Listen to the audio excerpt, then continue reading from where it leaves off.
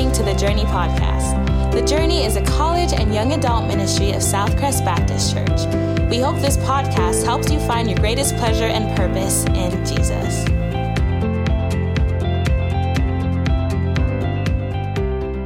Amen. Y'all can be seated.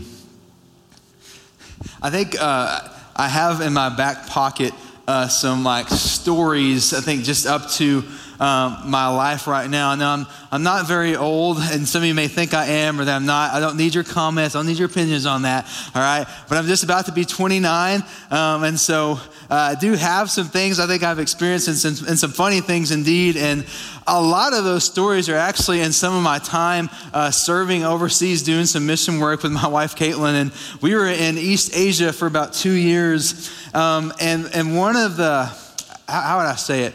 I think a cluster of those funny stories was just in the realm of language difficulties, right? And so we're talking about really any kind of East Asian language and all that it kind of entails is difficult to learn. And so on the other side, we would meet a lot of people because English has become such an international language that they well, let's just say we had a lot of friends, and maybe they wanted to be our friends just so we could teach them English. I don't know. But what we would do a lot of times in order to meet people and in hopes to maybe be able to share the gospel, maybe start a Bible study of some kind, is we would start something called what's called an English corner. Does anyone have any clue what that would be? An English corner. Okay. It's basically like a party that you throw, and it has some kind of theme. And so we would talk about like college in America, you know what I mean? And so like the similarities, differences, and all that stuff like that. And a lot of them like to study a lot more than the Americans, and we would always talk about that, which was funny.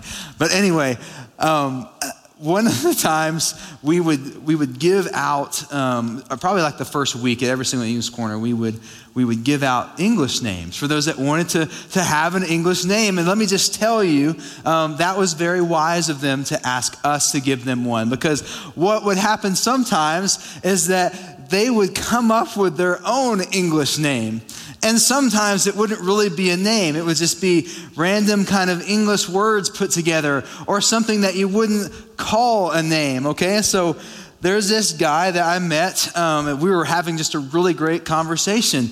And finally I was like, well, I need to ask him his name. It's probably in the local language. So I was like, do you have an English name? He says, yes. I said, well, what is it? He goes, meteor shower.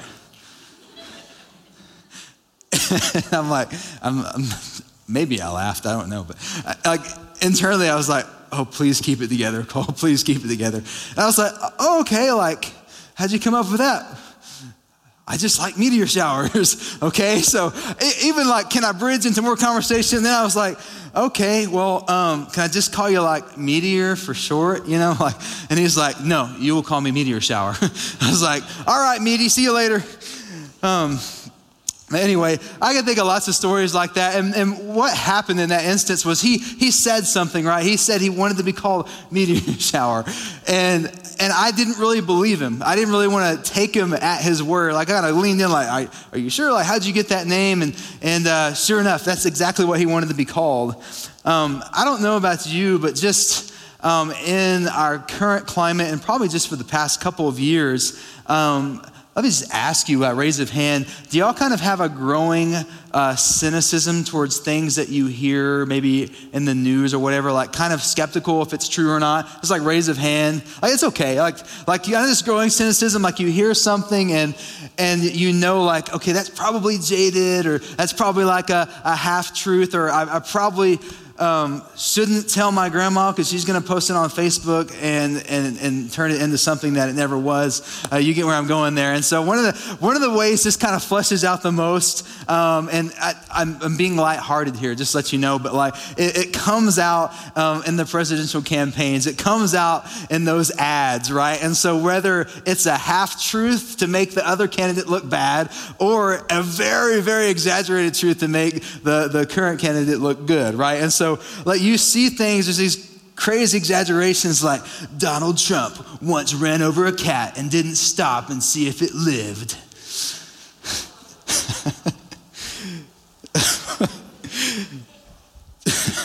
Joe Biden eats his Cinnamon Toast Crunch without milk. It's like, no. Like, there's just like all these, like, that's pretty close to some of the ridiculousness that you hear. And so what's kind of going on in our media, what's kind of going on in communication, not so much in the way that it's gotten branded, but there is, in the literal sense, like pre-2016, there is a news that is fake. There's a lot of things that are not true, right? And so you raise your hand. In 2020, it's kind of hard to accept anything that you would hear as 100% true, as 100% authoritative, that you can actually take what's being spoken as literal. Or like maybe even the things that you consider most true, you're open to maybe 10% of it could be changed. You see what I'm saying? So in steps the Christian who throughout history has said that this book, God's Word, the Holy Bible, is exactly that. It is 100% true. It is 100% reliable. When we read it, we can take the words literally. I don't mean in the sense because there's poetry in here, and we know we don't read poetry. And when you're talking about grammatical terminology, we don't read that literally. What I mean is you can read the Bible and it means what it says. There's no like, well, Jesus didn't really mean he was the way, the truth, and the life. Like, no, he means exactly that. And thanks to Clarice McKinnon, she read it for us even in the original language and said, nope, that's what Jesus meant. And so I don't know if you resonate with this, but I think an important question to ask in this apologetic series, given that we really don't trust anything else, anyone else's words, or is that fair to say? We don't really trust anyone's words 100%. We don't really have this sense of like, what they say is 100% reliable. You know, if you do, like, probably not. I hate to break your heart, you know. But we're saying that about the Bible. And so tonight's question I want to pose to you is, cue question, why should we believe that the Bible is true? So many things that are not true. So many things that are partially true. But this is saying, it even speaks for itself, it's wholly true. Not holy, H-O-L-Y, W-H-O-L. You got me there? Okay, wholly true. Anyway, so my approach tonight is I want to talk about the Bible using apologetic argumentation. For those of you that have been here for a little bit, I've only been here since January. Kind of my wheelhouse is talking from Scripture. I love that. I like finding my points from the Bible, and most nights we're going to do that. Tonight, what I want to do is I want to observe the Bible kind of from the outside looking in, if that makes sense. What are some arguments that people have brought together and compiled to sort of help us see, even in a logical, scientific realm, hey, we can actually trust that this is true. And so I want you to turn with me to 2 Timothy chapter 3, verses 16 through 17. This is going to be one of the few direct references that I give to Scripture tonight. This is a Bible that I don't normally use, so I'm like, oh. There we go. The pages are stuck together. 2 Timothy chapter 3, verses 16 through 17. And it says this is Paul instructing Timothy, a young disciple, a young pastor, about being confident in the Word of God. And he says this, all Scripture is breathed out by God and profitable for teaching, for reproof, for correction, and for training in righteousness, that the man of God may be complete, equipped for every good work. And now all Scripture is breathed out by God.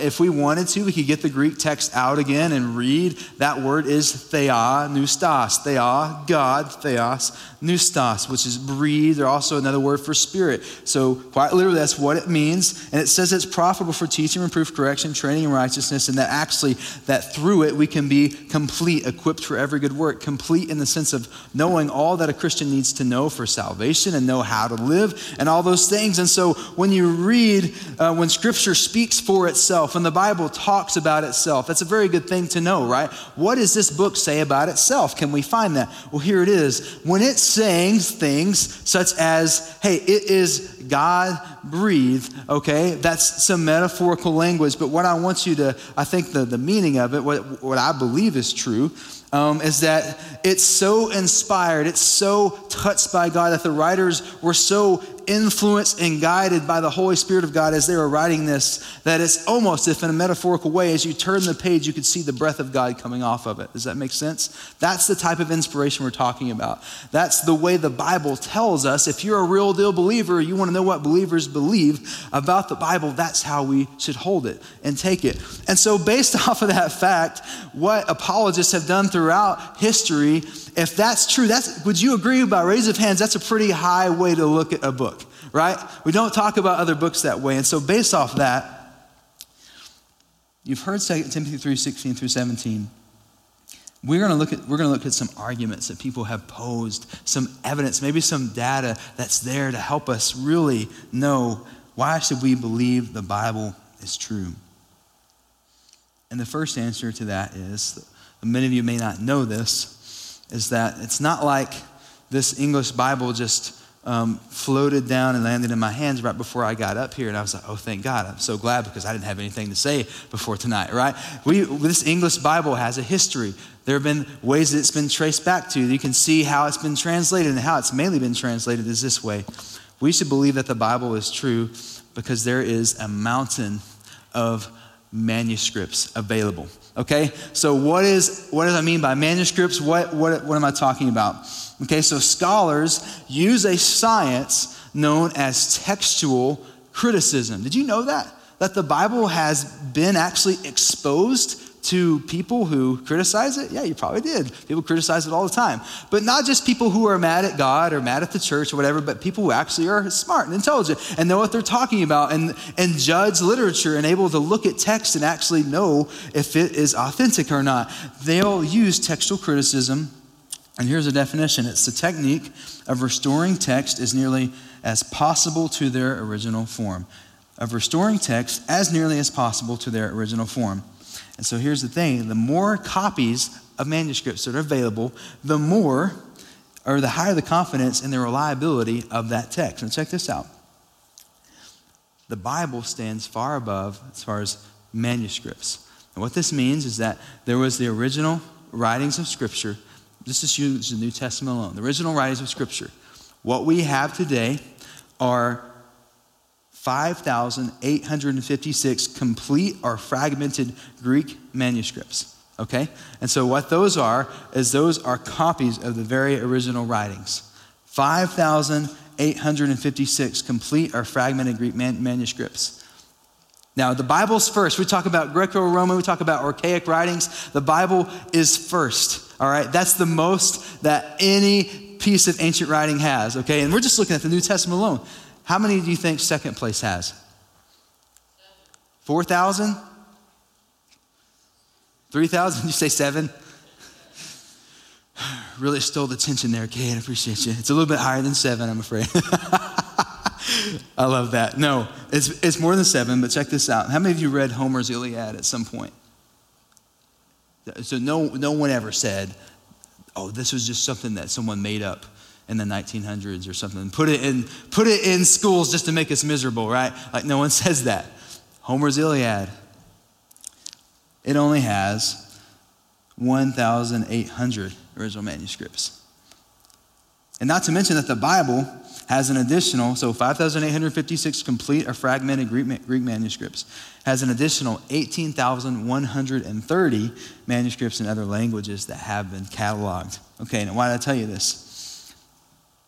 Because if we take for granted, if our school systems take for granted that Homer's Iliad was actually written by who it says it was, and that we're going to say, like, oh, this is good for our school systems, and it only has 1,800, then why is the Bible doubted and critiqued by so many and says, oh, that's not really who wrote that when we have 5,856 complete Greek manuscripts or fragmented, and also 18,130? Is that a fair question to ask? Not to mention it meets the highest standards for quality above everything else. So not only that many, but actually the quality is good. Like you can actually read it. You can actually see it. Here's a quote I want to share with you. There's a guy named Dan Wallace. He said this. Y'all lean into this. If you're a note taker, it's maybe something to take note of. He says, we have 1,000 times the manuscript data for the New Testament than we do for average Greco-Roman authors. Not only this, but the manuscripts of the average classical author are no earlier than 500 years after the time he wrote. So that means the closest we have are 500 years later for all these other ones. Check this out. The earliest surviving copies of the New Testament are just mere decades from the time they were written. And that would make sense because they're copies of the original. So one of my favorite scenes, how many of you like Friends? Yeah, I like The Office and Friends. I kind of go back and forth. But anyway, Friends isn't on Netflix anymore, which is kind of hard. But anyway, one of my favorite scenes in Friends is when they discover Monica's junk closet. You know what I'm talking about? Yeah, so Monica's seen as this clean, like put together person, really, really tidy, and you wouldn't know that there's this whole closet of junk, and it was hidden for several seasons. Is anyone such a fan that you can tell me which season that was? They discovered it? Anybody? 8? Wow, that's like a long time. Okay, so thank you for that. So 8 seasons in, I think is it Chandler and Joey? I think they're kind of walking around the house, and one of them opens this closet, and all of this junk comes out. And like Chandler knows that it's Monica's. And they're like, no way. Like this whole time, Monica's all this stuff in here. Like she gets home, she freaks out like, no, I didn't want you to know I have this junk closet. And this mountain of this stuff just kind of falls out and pours out. It's everywhere. Everybody kind of knows that episode if you've seen it. And so the way I like that scene because that's kind of how I picture like, some of you haven't heard of this stuff before. Some of you haven't known.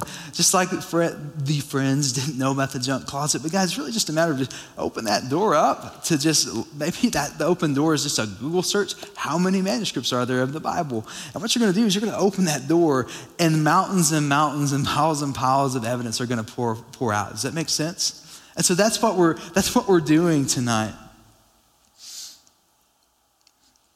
And one of the common objections of the skeptic, which, pause real quick, didn't say this in the intro, first time tonight, you've been coming, or first time in this what's called apologetic series, kind of looking at the defense of the Christian faith, we're welcoming your skepticism, right? And so here's something that a lot of skeptics of the Bible will say. They'll say, well, okay, you got all those manuscripts, but there are other manuscripts that Christians say are false gospels or whatever it may be, and there are some available too. Like, how do you determine the difference between the manuscripts that are supposed to be there and the manuscripts that are not supposed to be there? Like, there's something called the Gospel of Thomas, and why is that not in the Bible? And you know what? Actually, if you look at the Gospel of Thomas, it contradicts the other parts of the Bible, so that must mean that all of the Christian faith, all of the Bible is wrong.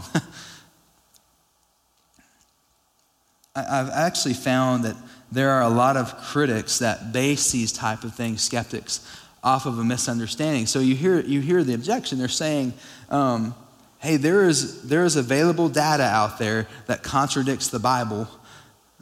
Thus, the Bible must not be reliable. Now, we never put it in the Bible. We never put it in Scripture. So they're saying, like, hey, one person or two people or however many contradicted what you said, therefore what you said must not be true. That's weird. People contradict each other all the time. Gospel of Thomas included things in it that none of the canonical Gospels, Matthew, Mark, Luke, and John, said. It countered it. And guess what? As you looked into it, it was very evident that Thomas didn't write that. It's in a collection of books called the Pseudepigrapha. Pseudo means fake. Pigrapha, you figure it out. I don't know what pigrapha means, but it's a collection of writings, anyway, that are fake, that weren't founded, that didn't make the cut for Scripture because they weren't in line with what Jesus taught and the apostles taught. There's a lady by the name of Anne Rice. She actually was really into some kind of sci-fi type literature. She was an atheist, and one day she decided, after being an atheist for 30 years and critiquing the Bible, she was like, I kind of want to know. She just assumed, hey, what are the criticisms of the Bible? Like, what are they using to attack it, its authenticity? And here's what she said. She's talking about the writings and things that she read into by those attacking the Bible. She said this: some books were no more than assumptions piled on assumptions, conclusions reached on the basis of little or no data at all. The whole case for the non-divine Jesus who stumbled into Jerusalem and somehow got crucified, that whole picture, which has floated around the liberal circles I frequented as an atheist for 30 years, that case was not made.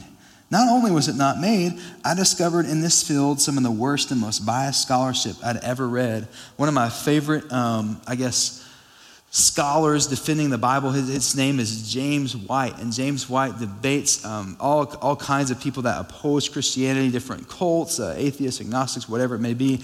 And one of them, he said that he doesn't believe the Bible because he doesn't believe in miracles. And James White was like, so I just want to, if a miracle was documented perfectly, you still wouldn't believe in it? And he said, yes.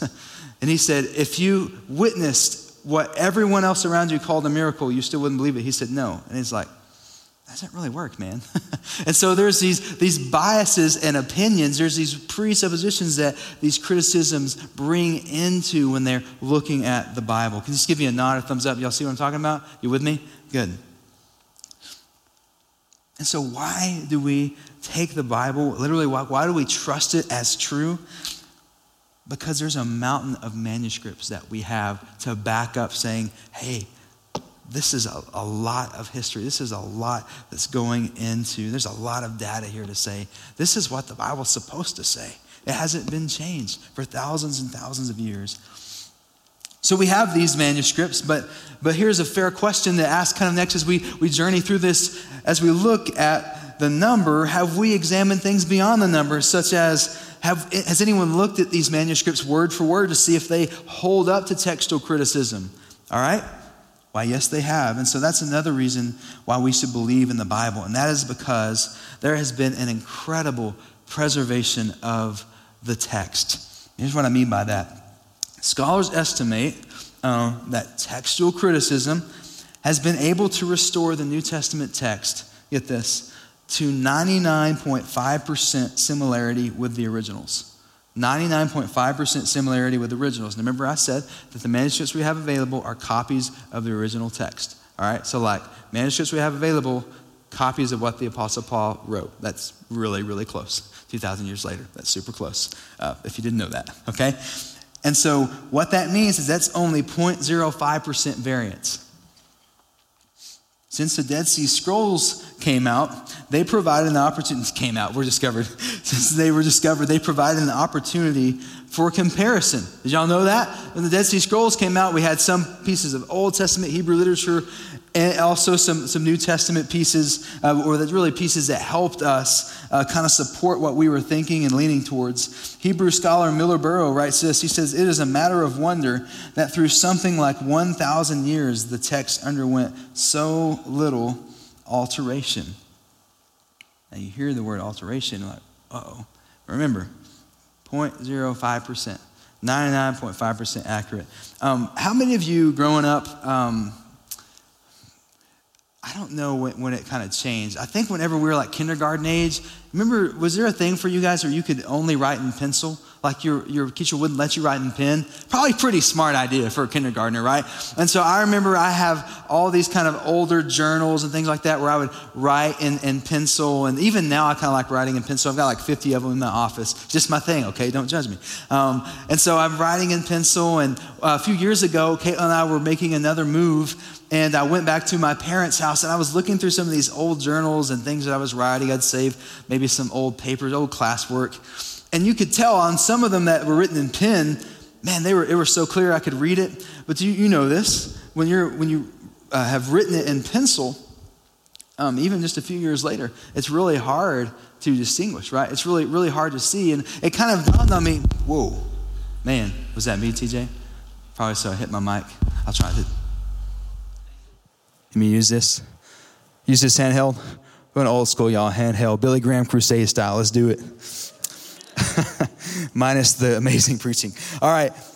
So when I was looking through those journal entries and all that stuff, one of the things I realized is, hey, that's really strange and really unfortunate, because I'm only about 29 years old. These I maybe wrote whenever I was, I don't know, somewhere between 8 to 10 or so. So we're looking at 15, 20 years old or so. Just things that I wrote weren't significant, but I already can't depict what the meaning was. I already can't read them anymore.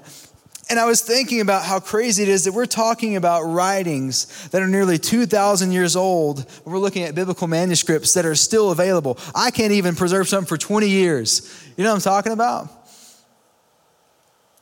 That's pretty insane. And I know you're tempted to kind of dismiss this, but here's what I want you to be thinking about. Let's not be too fast to chalk up the incredible preservation of Scripture to just coincidence. You know what I'm saying? What I'm saying is that there's a God behind this. That's how Christians explain the preservation of the text. Like, we can see scientifically that it's happened, but how when you look at other texts that haven't? And the skeptic wants to ask this. He wants to say, but man, that 0.05% variance between these original manuscripts, that, man, they must be in those differences. That must be where we can know that we can't trust the Bible as true, right? In that 0.05%, we're going to see such a discrepancy. Like, one writer is going to say this, or maybe one copier is going to deny the deity of Jesus, and one writer is going to affirm it. And we're going to see that even way back then, they didn't really believe that Jesus was the Son of God. As it turns out, the Muslims were right. The Mormons were right. He is not really the true Son of God, God in flesh. Well, actually, what you should know is that the textual, the guys who do the textual criticism, I don't know what to call them, they are so picky with what they will call a variant. They're so picky. And so how many of you actually like the teachers who are really picky about your work? Like, nobody did, right? Okay. But there are people like that who are really picky, that are really great. I keep saying really a lot. That are helpful in situations where we need accuracy. And so I want to give you an example. They described this kind of illustration, per se, a sentence that could be written in English, but of which the textual critical scholars would say were errors. And it's this. So the first sentence would read, Jesus Christ is the Savior of the world. And you have 5 manuscripts. That was the first one. The second manuscript says, Christ Jesus was the Savior of the world. Notice how, did you see the difference? Jesus Christ, Christ Jesus. Do you know what? That counts as a variant. Did you know? Actually, to be fair, in Greek, that's not really fair. That's not fair to count that as a variant. The writers flip-flop Christ Jesus, Jesus Christ all the time. Same guy. Yeah, same guy. Next sentence. Jesus Christ is the Savior of the world. So missing I. You see where I'm going with that? That counts as a variant. On to number 4 and 5. Instead of an E and thee, they left the E off. And of the world, it said word. Right? 5 different things. Tiny little things. One missing letter. Difference between Jesus Christ and Christ Jesus. Out of those 5 manuscripts, do you know how many variances they have to do just for that?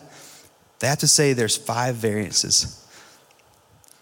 Now, would you agree if you saw that on paper that it's pretty clear they're trying to say Jesus Christ is the Savior of the world? Yeah? Yes or no? Are y'all tracking with that? Okay. So when we start counting up these differences, 99% of them are things like that. 99% of the 0.05% are things like that. And so the 1%, though, here's the beauty of it. None of that 1% conflicts with any of even the primary, secondary, or tertiary beliefs that we hold as Christians. Isn't that awesome? Are y'all with me? Hello? Can y'all hear me all right? Good deal. And so why believe that the Bible is true? We're looking at ancient books that don't even survive with enough copies to make even comparison available. And then we look over at Scripture and we see 5,800 copies just ready to say, hey, take a look at me. You're going to see 99.5% accuracy. I think that's pretty cool. I hope you do too. Amen. So why believe that the Bible is true? Because there has been an incredible preservation of the text. But can it be backed up in real history? Can it be backed up in real history? And my answer is yes. So we should believe that the Bible is true next because there has been a lot of corresponding historical evidence. How many of you remember, let's turn to 1 Corinthians chapter 15, 3 to 8. 1 Corinthians 15, 3 to 8.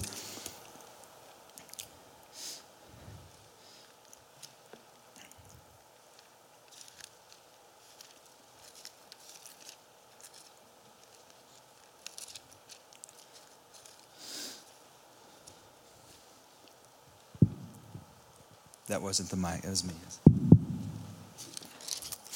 15, 3 to 8. Paul says this, for I have delivered to you as of first importance what I also received, that Christ died for our sins in accordance with the Scriptures, that he was buried, that he was raised on the third day in accordance with the Scriptures, and that he appeared to Cephas, then to the 12. Then he appeared to more than 500 brothers at one time, most of whom are still alive, though some have fallen asleep. And then he appeared to James and to all the apostles. Last of all, as to one untimely born, he appeared also to me. Okay, so I want you to check this out. The content, we'd say there's corresponding historical evidence. The content of the Bible's writing was extremely early in the history of Christianity. So what I'm saying is that it's not like Christianity had been going for about 200 years and someone said, we should probably start writing about this, right? A lot of events, even in American history, aren't written about and gain traction until a long, long time later. And how long has our nation been alive? Like been established, like not very long, right? And so when we look at 1 Corinthians 15, 3 to 8, here's what's awesome. They've actually discovered that Paul is quoting an early creed that was just within 5 to 10 years or so after the crucifixion. It wasn't just something Paul made up. Like this was something Christians were saying, those specific verses. And then we have multiple eyewitnesses. There's a guy by the name of Peter Williams who says this in his book, Can We Trust the Gospels? He says, it is rarely appreciated that for us to have 4 Gospels about Jesus is remarkable.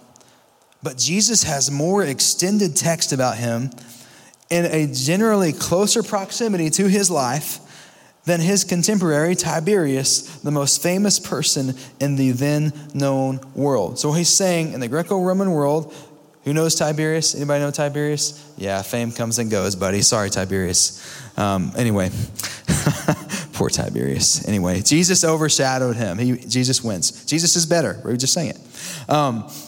What he's saying is that the writings of Jesus were more closer to his actual life, and they were more extended. They were more pervasive than even the most famous person during Jesus' earthly lifetime. And then we have what's called extra biblical confirmation. All right. So we see non-Christian sources. Y'all don't have to write this down. It's fun to hear the names. What these are sources like Cornelius and Tacitus and Pliny the Younger and Josephus and others. They're confirming facts. So these guys that we just listed, those names that you don't have to remember, they said that they affirm things such as Christ's death under Pontius Pilate in Judea. They're saying that actually happened, that Christ was worshiped as God early on, that was something that the Christians from the beginning were doing. There wasn't a change in the Bible then they started worshiping him as God, that Christ's followers often experience persecution. So we read that in Acts. That actually happened, like heads being cut off for the sake of the gospel. And that Christians spread far and fast. We see that in Acts chapter 8, the spread of Christianity. One of the Apostle John's students, Polycarp, is actually an important link to the original disciples. So we have writings of Polycarp. Anyone ever heard of him, Polycarp? It's okay if you haven't. All right. We have his writings that we can look at, and he talks about the church. Additional sources are the Jewish Talmud, Suetonius, Serapion, Thales, Phlegon, Lucian, and the early church fathers. Now, why did I list all those people? You want my notes? You go check it. I'm saying real names of real people that are saying things that the Bible also says, that have no agenda for Jesus at all. You tracking with where I'm going with that? They have nothing to win by lying about this. They're recording history. They're mentioning, as they're writing about the history in their Greco-Roman world, they're mentioning Christians are coming up. Like, this crazy group of people are worshiping that Jesus guy is God. That's how it was happening. And I mentioned to you prophecies in the past that Jesus fulfilled, prophecies written in the Old Testament that Jesus fulfilled. And so what does that have to do with the authenticity of Scripture? Well, first there's Isaiah 52 and 53, Isaiah 61, Psalm 16, Psalm 22, Psalm 118, Jeremiah 31, just to name a few. And so we have all these prophecies. You go and read that. We're going to, you know what? Y'all go to Psalm chapter 22 real quick. Psalm 22. I know this is heady tonight. Y'all stay with me. Some people like this stuff and some people don't. But here it is. It's the Bible. We're talking about it. Psalm 22.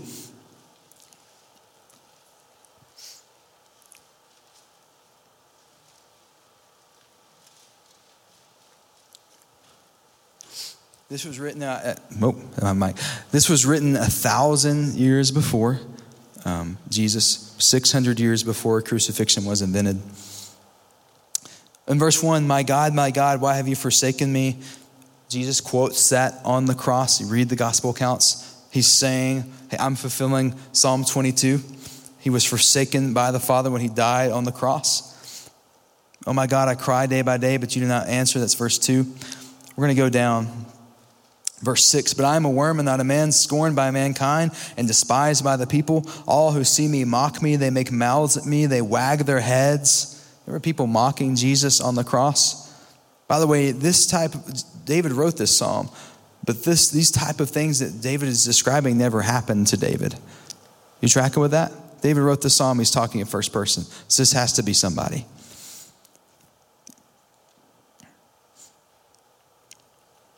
He trusts in the Lord. Let him deliver him. Let him rescue him, for he delights in him. Remember them saying that, mocking him? Hey, if you're really, really who you say you are, Jesus, just rescue yourself.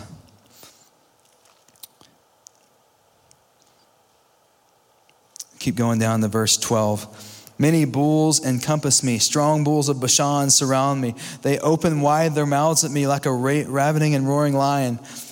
This is really interesting. I am poured out like water, and all of my bones are out of joint. Now, when you get crucified, all right, it's gonna happen, all right? Hope y'all know that reality. My heart is like wax. It is melted within my breast. Do you remember us talking about the signs of the crucifixion last week? My heart is like wax, that as you were crucified, fluid would build up around the heart and the lungs, and you'd either die from a heart attack or from suffocation. You remember that? My heart is like wax. It is melted within my breast. My strength is dried up like a potsherd, and my tongue sticks to my jaws. Remember how Jesus was thirsty? They tried to bring up the wine. You lay me in the dust of death. For dogs encompass me, a company of evildoers encircles me. Just gets better. They have pierced my hands and feet. I can count all my bones. They stare and gloat over me. They divide my garments among them, and for my clothing they cast lots. Were Jesus' hands and feet pierced? They stare and gloat over him. Did they divide his garments and cast lots for them, the soldiers? Yeah, they did. How long before the crucifixion was this written? 1,000 years. 1,000 years. Are y'all awake tonight? Like, that's incredible. Y'all see that for real, though? 1,000 years. That's crazy. And we'll get into a conversation with somebody who starts attacking the Bible, and we'll be ashamed, won't we? Like we'll back up like, well, you have a point. Like, I get it. Yeah, you don't have to believe everything. It's like, what other book can do that? Christians, friends, skeptics, wherever you are, I'm just telling you, like, look around, do your research. No other book has done that. Period. No other book has done that. And so why do I share these things with you? Man, I want you to be encouraged by how incredible your copy of God's word is. How incredible it is that we have this. How incredible it is that we not only can, this 1,000-year thing is not made up. You know, it was discovered by someone much smarter than me. It was discovered by a textual critical scholar. It's been affirmed by people who have no agenda for Jesus, people that probably would love to disprove his existence. Isn't that awesome? And here it is.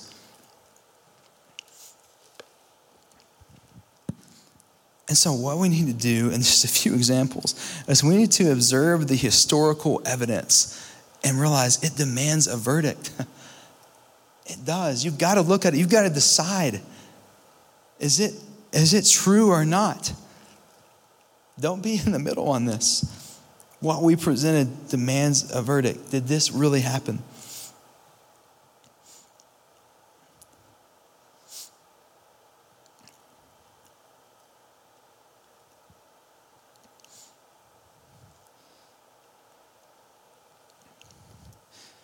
And so a skeptic may ask then at that point, hey, I get what you're saying, like reading the Bible, but I've read a little bit.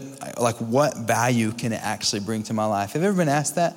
Like, what value can it actually bring? Or how many of you started a reading plan? It's like Genesis, okay, Exodus, okay, Leviticus, like, I'm out, right? Like, I'm gonna go like listen to a sermon or something. I got someone back there fist bumping anyway. Okay, so what does it actually offer? So here's what I'm going to tell you. The Bible offers us in itself something incredibly realistic and something incredibly helpful. And here's what I mean. I'm going to shorten this up because we're running out of time. What I mean by realistic is that in the Bible, what you're going to see are real people with real names and real hurts and real struggles, that even the King of Kings, the Lord of Lords, Jesus Christ, the Son of God in the Garden of Gethsemane before he was crucified, is crying and weeping and in turmoil, saying to God the Father, if you will, let this cup pass from me, but not my will, but yours. The one who died for our sins, the Bible's revealing even in Jesus Christ, and he's fully God, fully man, even in him, a human weakness. That does not progress the cause of Christianity. That does not a very good thing to show if you're trying to trick people into believing in Jesus when you see him crying in a garden to his Father, right? But that really happened. It shows real people. Jesus came to us in human flesh. He really was human. He felt. He walked. He ate. He would love Tex-Mex. I just know it. All right? You know what's not a realistic book? And I think I say this, but we need to compare to the Bible, not to be hateful, but to be helpful. What's not realistic is a book that claims that its original writing was something called Reformed Egyptian, which is unknown and unfounded language. It's never been founded by anyone. That claims that it was originally found on golden plates somewhere around the year 1800, but yet those are gone. But somehow we can have the Declaration of Independence that was much older still. I don't know how that works. What also doesn't work is a book that has something called anachronisms, and that means it uses words and phrases that were unknown entirely to the time it supposedly was written. You know what I mean? And so like if a book was said to have been written in 1800, like there probably wouldn't be references to like the modern day president of the United States right now, right? That just wouldn't make sense. You're like, that wasn't written in 1800. They didn't know who Trump was, okay? There are things, if there's things in a book that include claims about indigenous people, so the people that were living at the time, a group of people that can't be discovered anywhere by scholars, by archaeologists who their sole job is to find and discover peoples that were living all around the world and specifically America. If there's a book like that, that is not realistic. And that, my friends, is the Book of Mormon. That is exactly what the Book of Mormon is. And you're saying, you're being mean. Like you need to just let people believe what they want to believe. And you know what? That's right. But dadgummit, I'm too confident in my Bible to just let people go by believing this. And so here's the thing. If what I believe is based on an unidentifiable language not discovered by even the world's finest archaeologists, if what I believe originated on tablets that were around as late as 1800, like even newer than the Declaration of Independence, but totally undiscoverable, and there's no record of them, if the people who were the founders of what I believe in can't be discovered or verified by anyone whose exact job it is to do that thing, isn't that cause for some doubt? Is that fair? Belief in the Bible versus the Book of Mormon and a lot of other religious books is really a decision. Do you want your beliefs to be founded on logic or kind of white-knuckled appeal to emotion and experience? So we can believe that the Bible is true because it's realistic and credible in its words. I want y'all to go to John 6, chapter 6, verse 68 with me, and we're gonna close here in just a minute. I'm going to ask if the band would come up.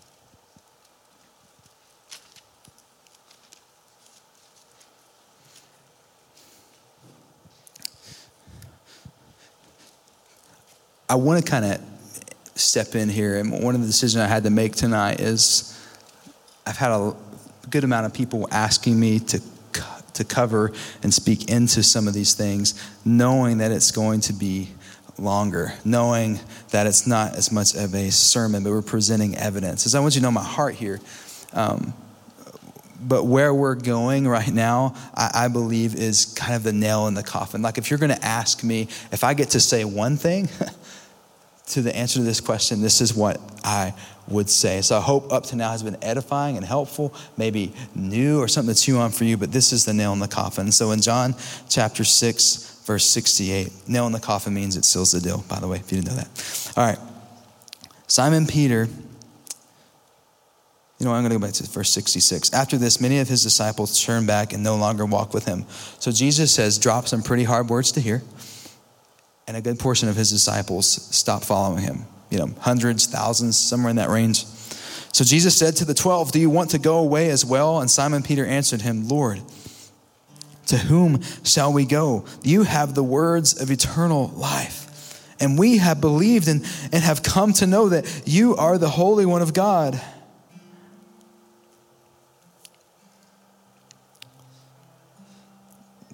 We need to believe that the Bible is true because in the Bible we find the words of eternal life. Actually, in the Bible we find the author of eternal life. We find the Word of God made flesh in Scripture. We actually find our Creator.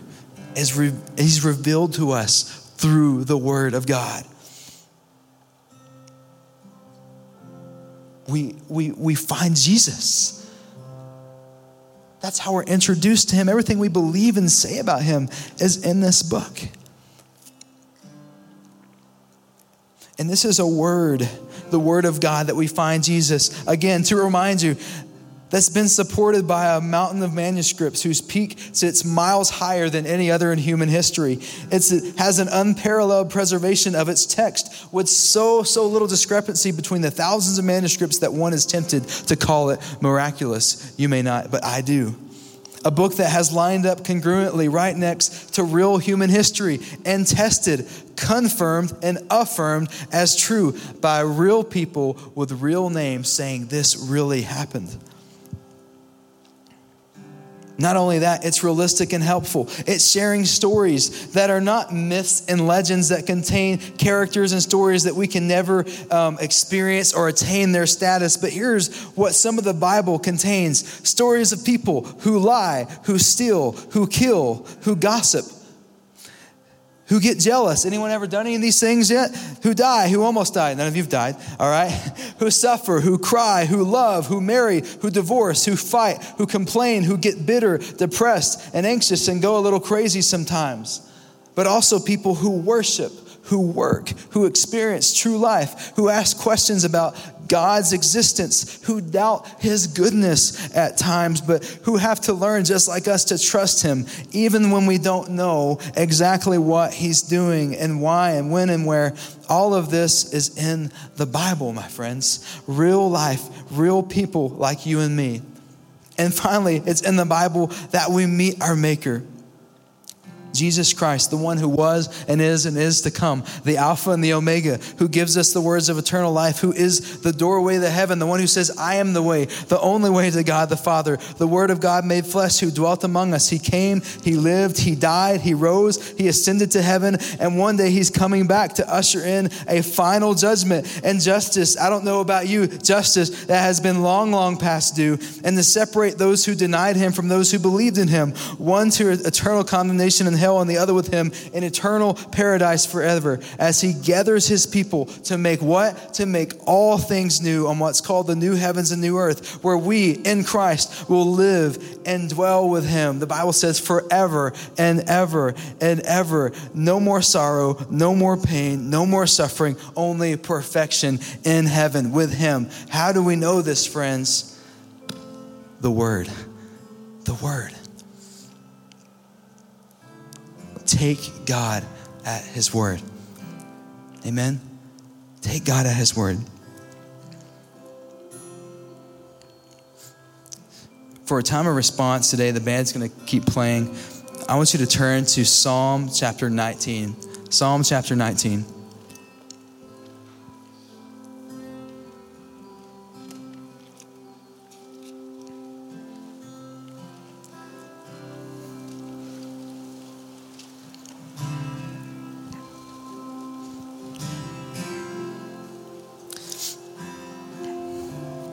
What I want you to do, we're actually going to drop the lights down a little bit. Hopefully you can still read, just to kind of help you just kind of quietly reflect for just a few moments.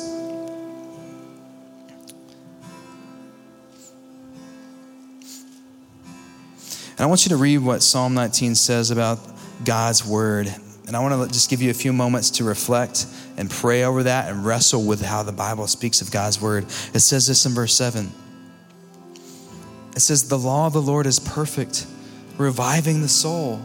The testimony of the Lord is sure, making wise the simple. The precepts of the Lord are right, rejoicing the heart. The commandment of the Lord is pure, enlightening the eyes. The fear of the Lord is clean, enduring forever. The rules of the Lord are true and righteous altogether. I love this. Verse 10. This is what I want you to meditate on.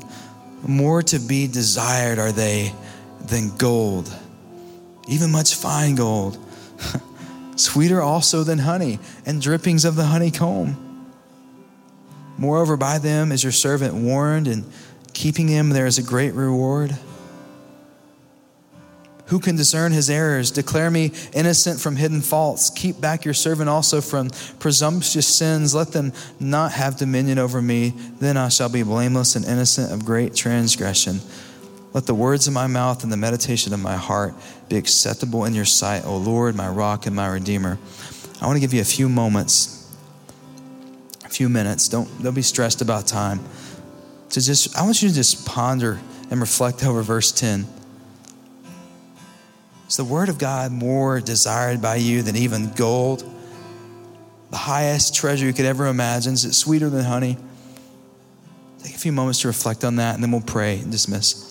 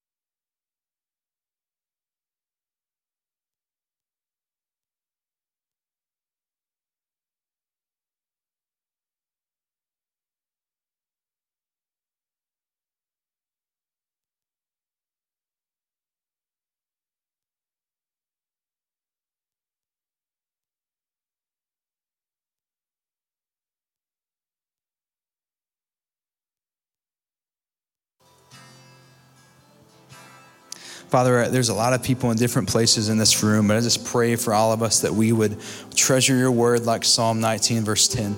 May it be the highest treasure we could have in our possession. May we see it as sweeter than honey. May we see it as true and reliable, and looking at the mountain of evidence and all that we have. God, may we embrace it. May we believe it. May we proclaim it with boldness. In Jesus' name, amen. We hope you are encouraged by today's podcast. If you'd like to learn more about The Journey, check us out on Instagram or Facebook at The Journey LBK. Thanks for listening.